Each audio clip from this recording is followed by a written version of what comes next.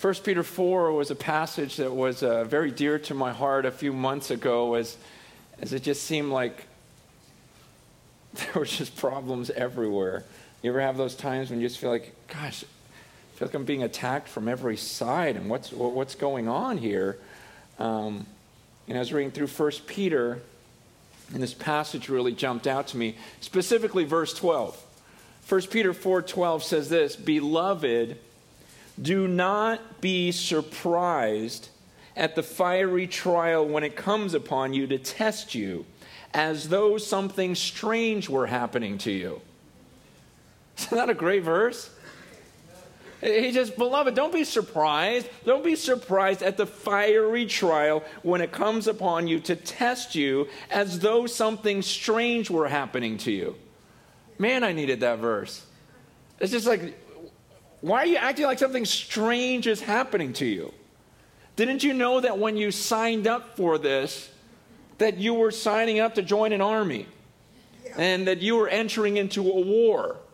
What were you expecting? Everything to be smooth, everything to be easy. And maybe, some of these trials are not expected by us because the gospel we were taught maybe growing up. I was just taught, receive Christ as your Savior and He'll be your best friend. You get to go to heaven. So pray this prayer, raise your hand, wink at me, whatever. And you got Him and life's going to be great and you get to go to heaven. And no one really told me about the cost of following Jesus. There was very little, talk about actually following Jesus and being a disciple of His and what that meant. And there was very little talk about explaining that, look, you're about to enter into spiritual warfare now. I mean, before, when you're just living for yourself, there's no point in Satan attacking you. It's when you start following Him. When you start following Jesus and actually doing something for the kingdom, then the fight is on. I mean, if we're playing basketball and people are running back and forth and you're supposed to guard me and I'm just standing at mid-court, looking at the cheerleaders or eating popcorn, I mean, are you going to guard me? Yeah. No. You just leave me alone. You go, with those in the game, you guard them. But what if I get the ball and I start taking it to the hole? Which I can. And I'm just scoring left and right. Then suddenly everyone starts attacking, right? Then suddenly I get guarded, double teamed, triple teamed. And in the same way, no one explained that to me in my walk with the Lord, that once I decided to follow Jesus, I would have a very, very real enemy. And the more I get into ministry and the further I, with greater passion, begin to serve Him and love Him, guess what the enemy is going to do? Okay, now let's start attacking this guy. Now let's go after these people. And here you have these early believers who are following Jesus passionately, persecuted. They're scattered everywhere. And so Peter says to them, he goes, hey, don't be surprised. Don't be surprised. What did you think was going to happen? This is going to happen to you. Later in chapter 5, verse 8, he says that you've got an adversary. And he prowls around. He's trying to devour you. I mean, did that thought even enter your mind this week? That you have an enemy? See, a lot of times we don't take this seriously. I mean, when's the last time you woke up and thought someone's after me today? That's why in chapter 5, verse 8, he says, be sober-minded, be watchful. Your adversary, the devil, prowls around like a roaring lion seeking someone to devour. He says, be sober-minded, be on the alert, be aware that someone's trying to take you down. Right now, as much as the leaders of this church are trying to get you to just love Jesus, to follow Him, to serve Him, just as passionately, there's an enemy right now that's doing everything he can to distract you. Everything he can to tempt you. Everything he can to put doubts in your head. Every painful thing that comes in, the enemy is going to get in your mind and say, what, where's your God? Is He not good? It's just this whole war that's going on, and we have to be ready for it. That's why I love that passage. He says, don't be surprised. And he says, beloved, do not be surprised. I just love the way Peter words things. I love you guys. I love you, my beloved people, my friends, my brothers, my sisters. Don't be surprised. Don't be surprised. Why are you surprised? As though something strange was happening. What did you think? I mean, could you imagine a soldier at war running back to his commanding officer and crying and going, they were shooting things at me. I mean, real bullets. You know, he would just look at that soldier and go, well, what did you expect? What were you thinking when you joined the army? Did you think we would just come out here and everything would be nice and easy? No, we're at war here. And we need to realize that.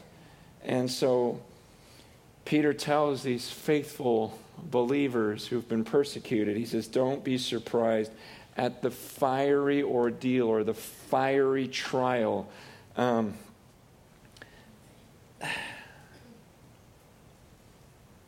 This word fiery or burning ordeal most likely was literal. Most likely referred to at that time the persecution of Nero towards the Christians.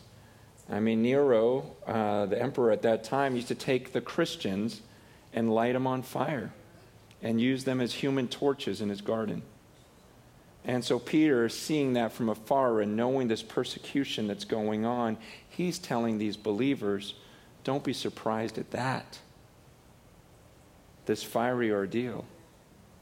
Didn't you know how serious this was going to be? You're acting like something strange were happening to you. We knew. I mean, Jesus told us this. Jesus says in John 15:18, if the world hates you, keep in mind it hated me first. He says in John 15, verse 26, he says, no servant is greater than his master. If they persecuted me, they're going to persecute you also. You know, think about it. If I'm the master and you're my servant and this is what they do to me, and they call me the devil, they call me Beelzebub, what do you think they're going to call you? What do you think they're going to do to you? So here it is, Peter again going through this and saying, hey, don't be surprised. Don't be surprised at the fiery trial when it comes upon you to test you. To test you.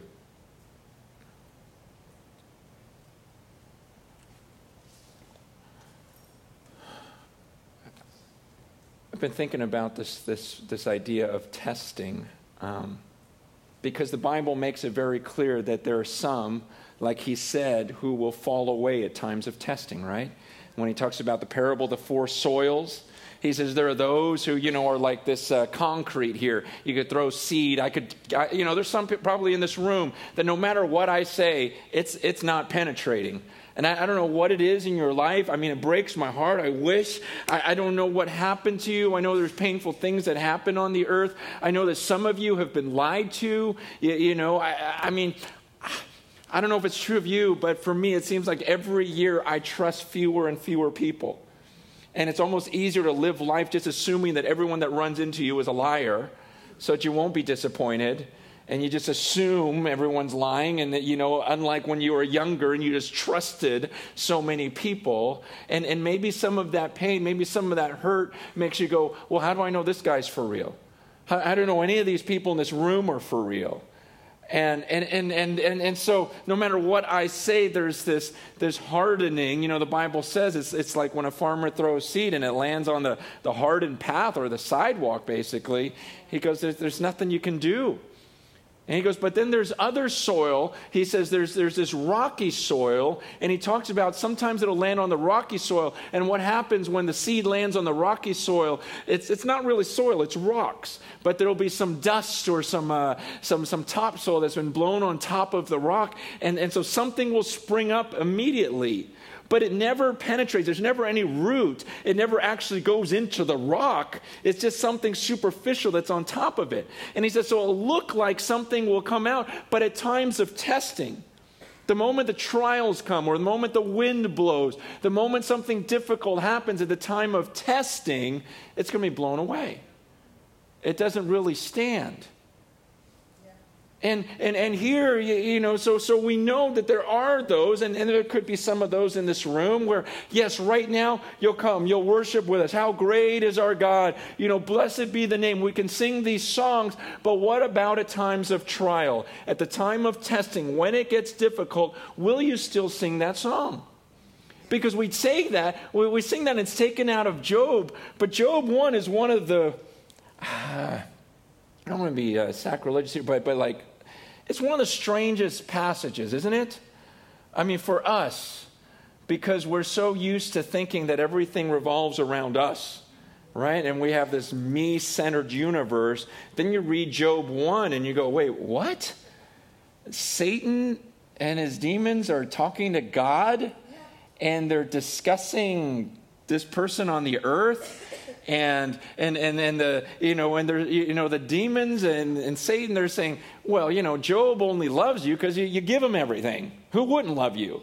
If you protect him, give him a beautiful family, give him all these animals, money, whatever he wants, perfect health, of course he loves you. You take that away from him and he'll curse you to your face. And God's going, no, you don't know Job. Have you considered my servant Job? No, go ahead, do those things to him and see what happens. Go ahead, test him. Let's see what happens. And it's through all that, after he loses everything, all of his riches, all of his family, that he says those words. He gives and takes away, but blessed be the name of the Lord. And see, that's the difference. See, that's not rocky soil. That's not rocky soil, and it's the good soil that says, no, bring the testing, I'm still going to love. I was with another friend of mine that I love dearly, another man of God who teaches the Word of God, who doesn't back down, Matt Chandler, who was diagnosed with brain cancer, and I saw him not too long ago, and they had to take this. He was showing me on his iPhone. He goes, hey, look at my brain. And he shows me this picture where they took out such a big chunk of his brain. And he's just sitting there talking to me about, scar on his head, everything else. He goes, look how much they took out. Look at that big black spot. I'm going, oh, that's so gross. He goes, no, what was gross was the night after they took all of that out. He goes, I would lay in bed, and when I'd roll over, I'd feel my brain go, blah, blah, blah. I'm like, that's so crazy. He's just like, because every time I turned, it was just, and he's just, sitting there laughing about it, showing pictures to all of us at dinner. Look at my brain, And it was just like, what is going on here? But here's a guy that when I heard about it, texted him real quick, and he just texted me back. He was completely unshaken. Completely unshaken. It was the same thing, when I was with Britt at that first lunch, and he just said, I love God. I love him, and I really do love Jesus. And he says, and I was able to look at Jesus and say, Jesus, I love you, and no matter what happens, nothing changes between you and me. I will still love you. And I go, man, that's so cool. That's not rocky soil, okay? That's not rocky soil. Rocky soil goes the other direction. When the trials come, you run. But really, this idea of testing here in 1 Peter is it's like a good testing. It's a testing to show you that you're the real thing. Peter isn't saying this, be careful, this test, you're going to fail. And no, it's not that. It's this idea he's encouraging these people, saying, don't be surprised by this. As you're tested by it, you're going to see that you're the real thing. Haven't you had those times in your life where it almost feels good, where you go, oh, good, I am for real?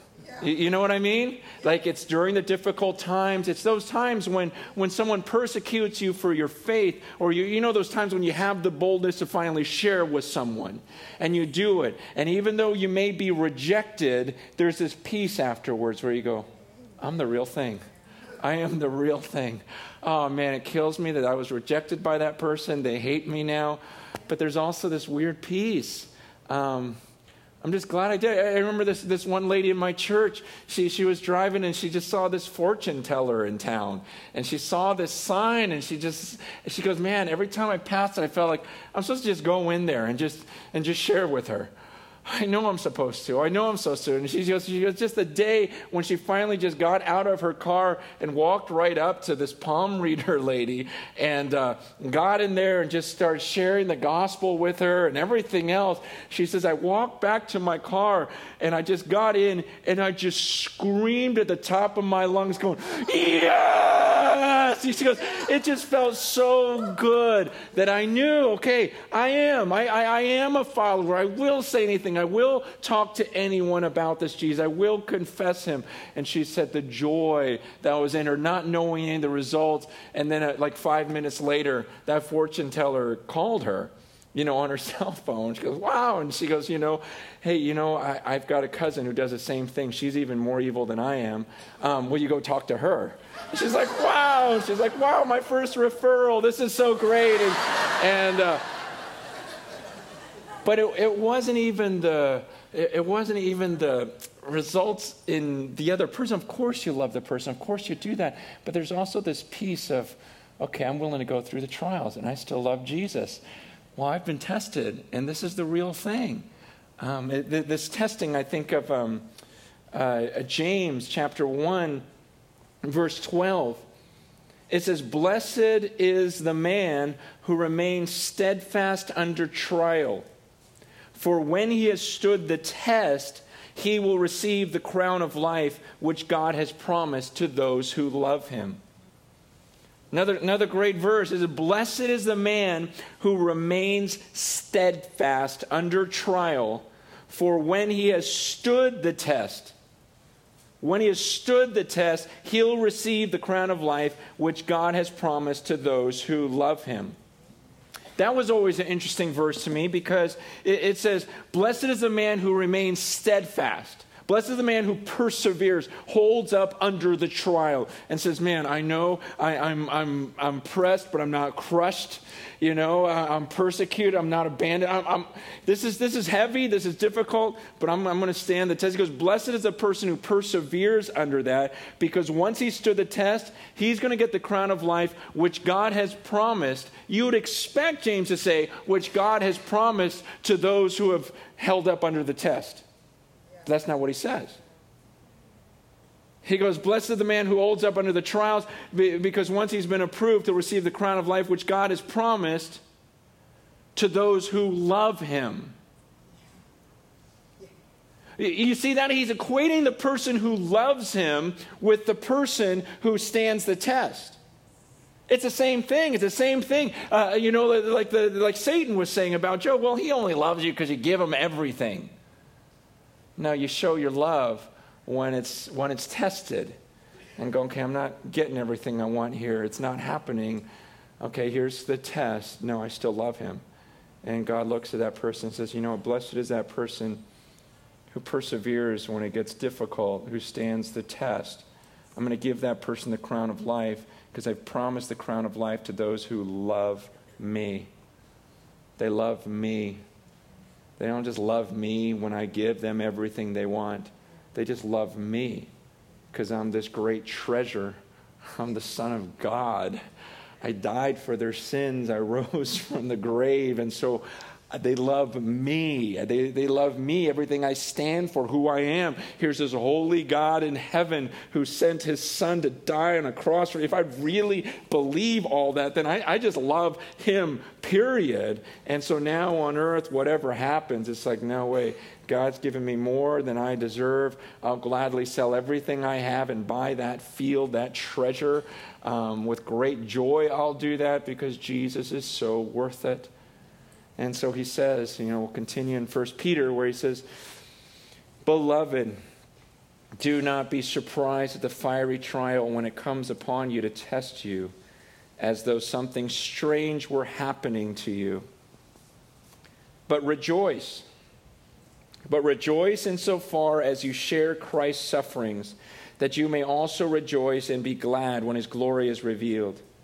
If you are insulted for the name of Christ, you are blessed, because the Spirit of glory and of God rest on you. And again, understand, this is in the context of these believers who have lost their homes, that have been scattered all over the place, that are watching these Christians being torched right now and going through a literal fiery trial. And to those people in that extreme time, Peter writes these words of comfort, saying, you should have expected it. You know this is not a strange thing. This happened to Jesus. It's going to happen to us. Expect it. But in the midst of that, he goes, but rejoice. Rejoice. Somehow find that joy, just like James says in James 1:2, consider pure joy when you encounter these various, all sorts of different types of trials. Here again, he says there ought to be this rejoicing in it, that as you share Christ's sufferings, you also be rejoice and be glad when his glory is revealed. But the part I want to focus on is verse 14. If you're insulted for the name of Christ, you are blessed, because the Spirit of glory and of God rests upon you. Why are you blessed? Well, where's the blessing? The blessing is that the Holy Spirit himself, that Spirit of the glory resting upon you. You ever been in a time where you were actually insulted or persecuted for your faith? And again, isn't it weird how, as painful as it is, there's this strange peace that we get. Almost like a peace that we don't get when we're comfortable. You ever been in a situation where it was kind of dangerous for the sake of the gospel? Where you just felt totally uncomfortable, but you did it anyways? And you know that Spirit of glory that rested upon you at that time? It's an interesting thing. I mean, as much as I crave and I naturally just long for comfort in my flesh, those times when I step out in faith, those times when I put myself on the line, that's when I feel most peace. That's when I experience the Holy Spirit. You know, a lot of times we think, oh, I'm not experiencing God, so maybe I'll go up to the mountain. For you guys, you walk 50 yards to the beach, maybe I'll experience him there. I'll go to this mountaintop. And those are good things. I do those things. But sometimes, maybe that's not the answer. Maybe you've tried that and it hasn't happened. And let me just suggest to you what God said about his Holy Spirit, about the Spirit of glory that's going to rest on you, that it's during the times of persecution. Remember what Jesus says. He goes, when you're put in front of authorities, in front of these kings, and you don't know how to answer them, he goes, don't worry about it, because that's when my Holy Spirit is going to come upon you, and you'll just start saying things. You'll say things that even though you didn't know how to answer it, that's when I'm going to come through for you. There's this sense in which the Holy Spirit comes in our times of danger. In the times when we are persecuted, we'll experience the Spirit more than ever. That's why he says you can rejoice in that, because you'll experience that and go, wow, I have been tested. I am one of them. I am a follower of Christ. Wow, there's tremendous peace here. It was like a couple years ago when I was in Korea. When I was in Korea, I had dinner with this guy. It was such an honor for me, because this was the guy, do you remember about 3 years now, probably 2-3 years ago, there were those 23 Korean missionaries that went to Afghanistan and got abducted by the Taliban? I just remember reading that article in the paper, and they were killing them one at a time, and my heart I was just sick. As they said, they would just behead them and then throw a body out, and it's like, oh, that was my brothers and sisters. And this was one of the guys that was on that trip. And I'm having dinner with him, and he's speaking through a translator as I'm just wanting to know, what was that like? I mean, I forget how many days. They were there for a while under the Taliban. And he talked about the last day they were together, because the 23 of them, they were going to split them into remote places so they couldn't, get together. And I don't know what they could have done, but he just didn't want them together. So they're about to split them up. And he talks about how they went in a circle, and one at a time, they just one at a time goes, Jesus, my life is yours, whatever you want. If it'll bring you more glory for me to die, take my life, whatever you want to do, one at a time. One lady somehow still had a Bible, and the guy was saying that she ripped it into 23 pieces, and then they just secretly passed the scriptures around and said, okay, wherever they take us now, you've got the Word of God with you. whatever portion the Lord gave you. So when you got an opportunity, just look at the word for your strength. And then he was explaining how the pastor said that he had spoken to the Taliban and told them, look, if anyone dies, I die first because I am the pastor of this group. And then the guy I was having dinner with said that at that time he spoke up and he says, no. He goes, I also am a pastor and I am your elder, so I die first. And then the other pastor goes, no, you have never been ordained as a pastor. I am an ordained minister. I die first. And sure enough, that's the guy that died first. This dear friend of his. And they killed another person. And then somehow there was a weird rescue thing. And I still don't understand it all completely. But the point of this is what amazed me was he says, ever since that time, it's been, over a year now, and the different team members that were on that trip with me, they've been coming to me and individually, they just go, Pastor, don't you wish we were still there? Here's what they would say. They said, when I was in that pit by myself, surrounded by the Taliban, I felt so close to Jesus. There was an intimacy. It was like he was right there with me. And now that we're back in comfort, I try to fast, I try to pray, but it's just not the same. Pastor, don't you wish we were still there? Isn't that an amazing statement? That I would rather be in a pit surrounded by Taliban because I got this intimacy with Jesus. Like Jesus is so great. And this fellowship of sharing in his sufferings that I felt there, this rejoicing that I got to share in his sufferings was better than this comfort. Because Jesus is better than anything. And so if anything brings me closer to Jesus, that's why I love watching Britt's message last week and him talking about, gosh, I would do it all over again because I love Jesus more. My wife loves Jesus more. We love Jesus more. Daisy loves Jesus more. We all love him more. And that Jesus, even through this pain, he is that good. He is that good. And these people saying we experienced him during that trial, something we can't get back in our comfort. I mean, why do we need a comforter if we're comfortable? It's when we're in these times of danger and where we're not surprised by these trials and these attacks that suddenly it's like, I'm actually okay. I'm actually more okay than I've ever been. And even though I'm scared and even though there's some danger up ahead, it's like, I feel right. I sense the presence of the Lord. And I thought, wow, that is just like in Scripture. I mean, you think about Stephen when he was about to be stoned. Remember in Acts 8, when they're about to stone him to death, what does Stephen do? Suddenly at that moment he goes, yeah. He kind of just freaked out, right? He goes, I can see the Son of Man. These guys have rocks in their hands ready to kill him. He goes, this is the craziest thing. You guys won't believe it. I can see Jesus right now. He's standing there at the right hand of God. So go ahead, throw your rocks. And they stone him to death. But his face was like that of an angel because he's just going, I can't believe it. Jesus, I see you right now like I've never seen you. I physically see you when in the midst of that danger. Isn't that true of Shadrach, Meshach, and Abednego when they're thrown into the fiery furnace? We threw 3 of them down there. Who's that 4th person? Who is that? You see that? It's somehow in the midst of all of that we sense this presence of God. And so I would just encourage you. Jesus says, you go and make your disciples. Go out there. As you're making disciples, baptizing them in the name of the Father, Son, the Holy Spirit, teaching them to obey everything that I commanded you, he goes, I'll be with you. It's really a conditional phrase. It's as you're doing that, I'll be with you. You'll sense my presence. You'll see me there. Oh, you'll be persecuted. You'll go through trials, maybe even fiery ordeals, but you're going to sense my presence there with you.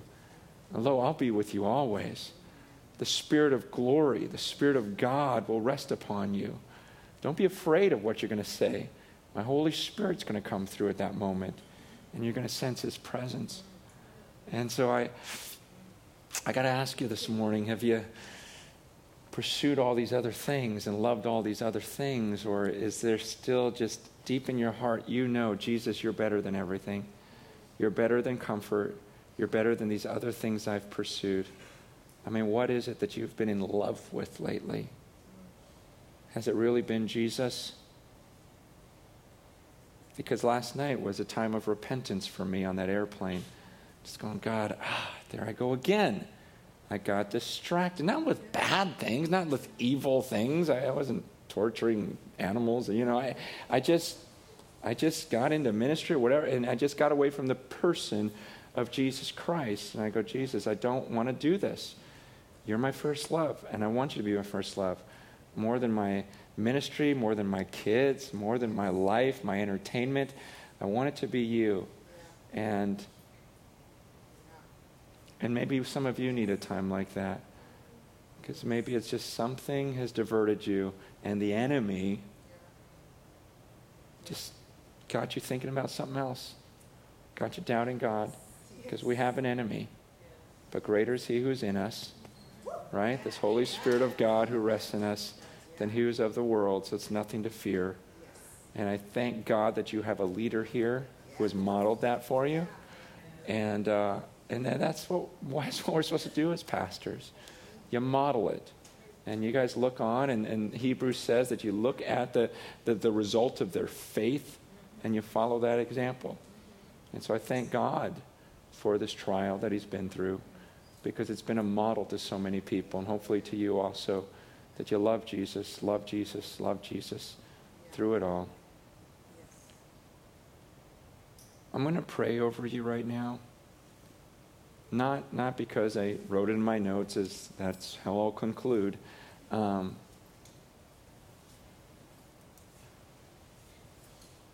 because sometimes we can get passages like these when we're not, we can get these passages when we're not suffering.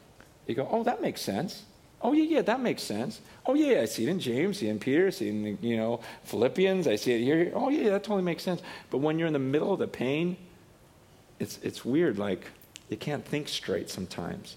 And that's where Satan really messes with you. That's why in that context in James 1, in the midst of that, he says, if you lack wisdom, then pray. Maybe you don't have the wisdom, because in the middle of the pain, it's hard to think clearly and have that same clarity. And I want to pray over you, because maybe some of you are in the midst of that pain, and you hear what I'm saying, but it's still not completely registering, because all those emotions and all that hurt just tweaks your thinking. And so I want to pray over you and pray for those who maybe difficult things will happen this week. Maybe some insults, maybe some rejection, but that you would be strong through it. And I believe something's going to happen as I pray for you. And not only that, after I pray for you, some of the leaders will be lining the side, and maybe you just need prayer for your specific situation. And I ask you to come up and pray with one of them as the rest of us are worshiping and taking of communion, that you would pray, and same with those in Ventura, that you would just go to one of those leaders and say, look, here's my situation. Or maybe your prayer is, I'm just too comfortable and I want more of God. And it's a scary thing to pray, but God, whatever it takes, I want to be close to you because you're greater than everything else. Let me pray for you.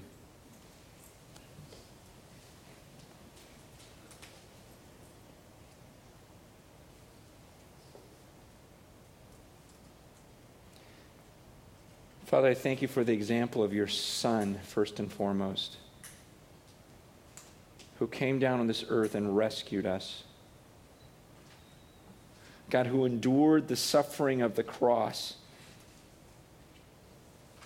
And at that moment, you made him who knew no sin become sin on our behalf, that we might become the righteousness of God through him.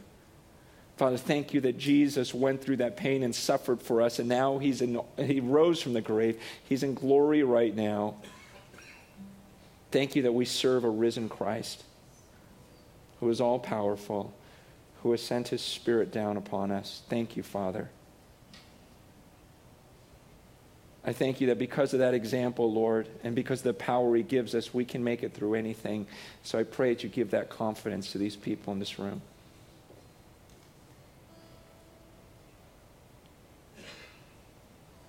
Father, as trials are about to come to all of us, I pray that we would not be surprised as though something strange were happening to us, but that we would be people who expect it and know that we can be tested and found approved as good soil because your Spirit dwells in us. It's not by our power, it's by yours. So right now, God, I just pray that you would minister to everyone in this room. God, you know exactly where everyone is. Holy Spirit, would you speak to each person now through your word?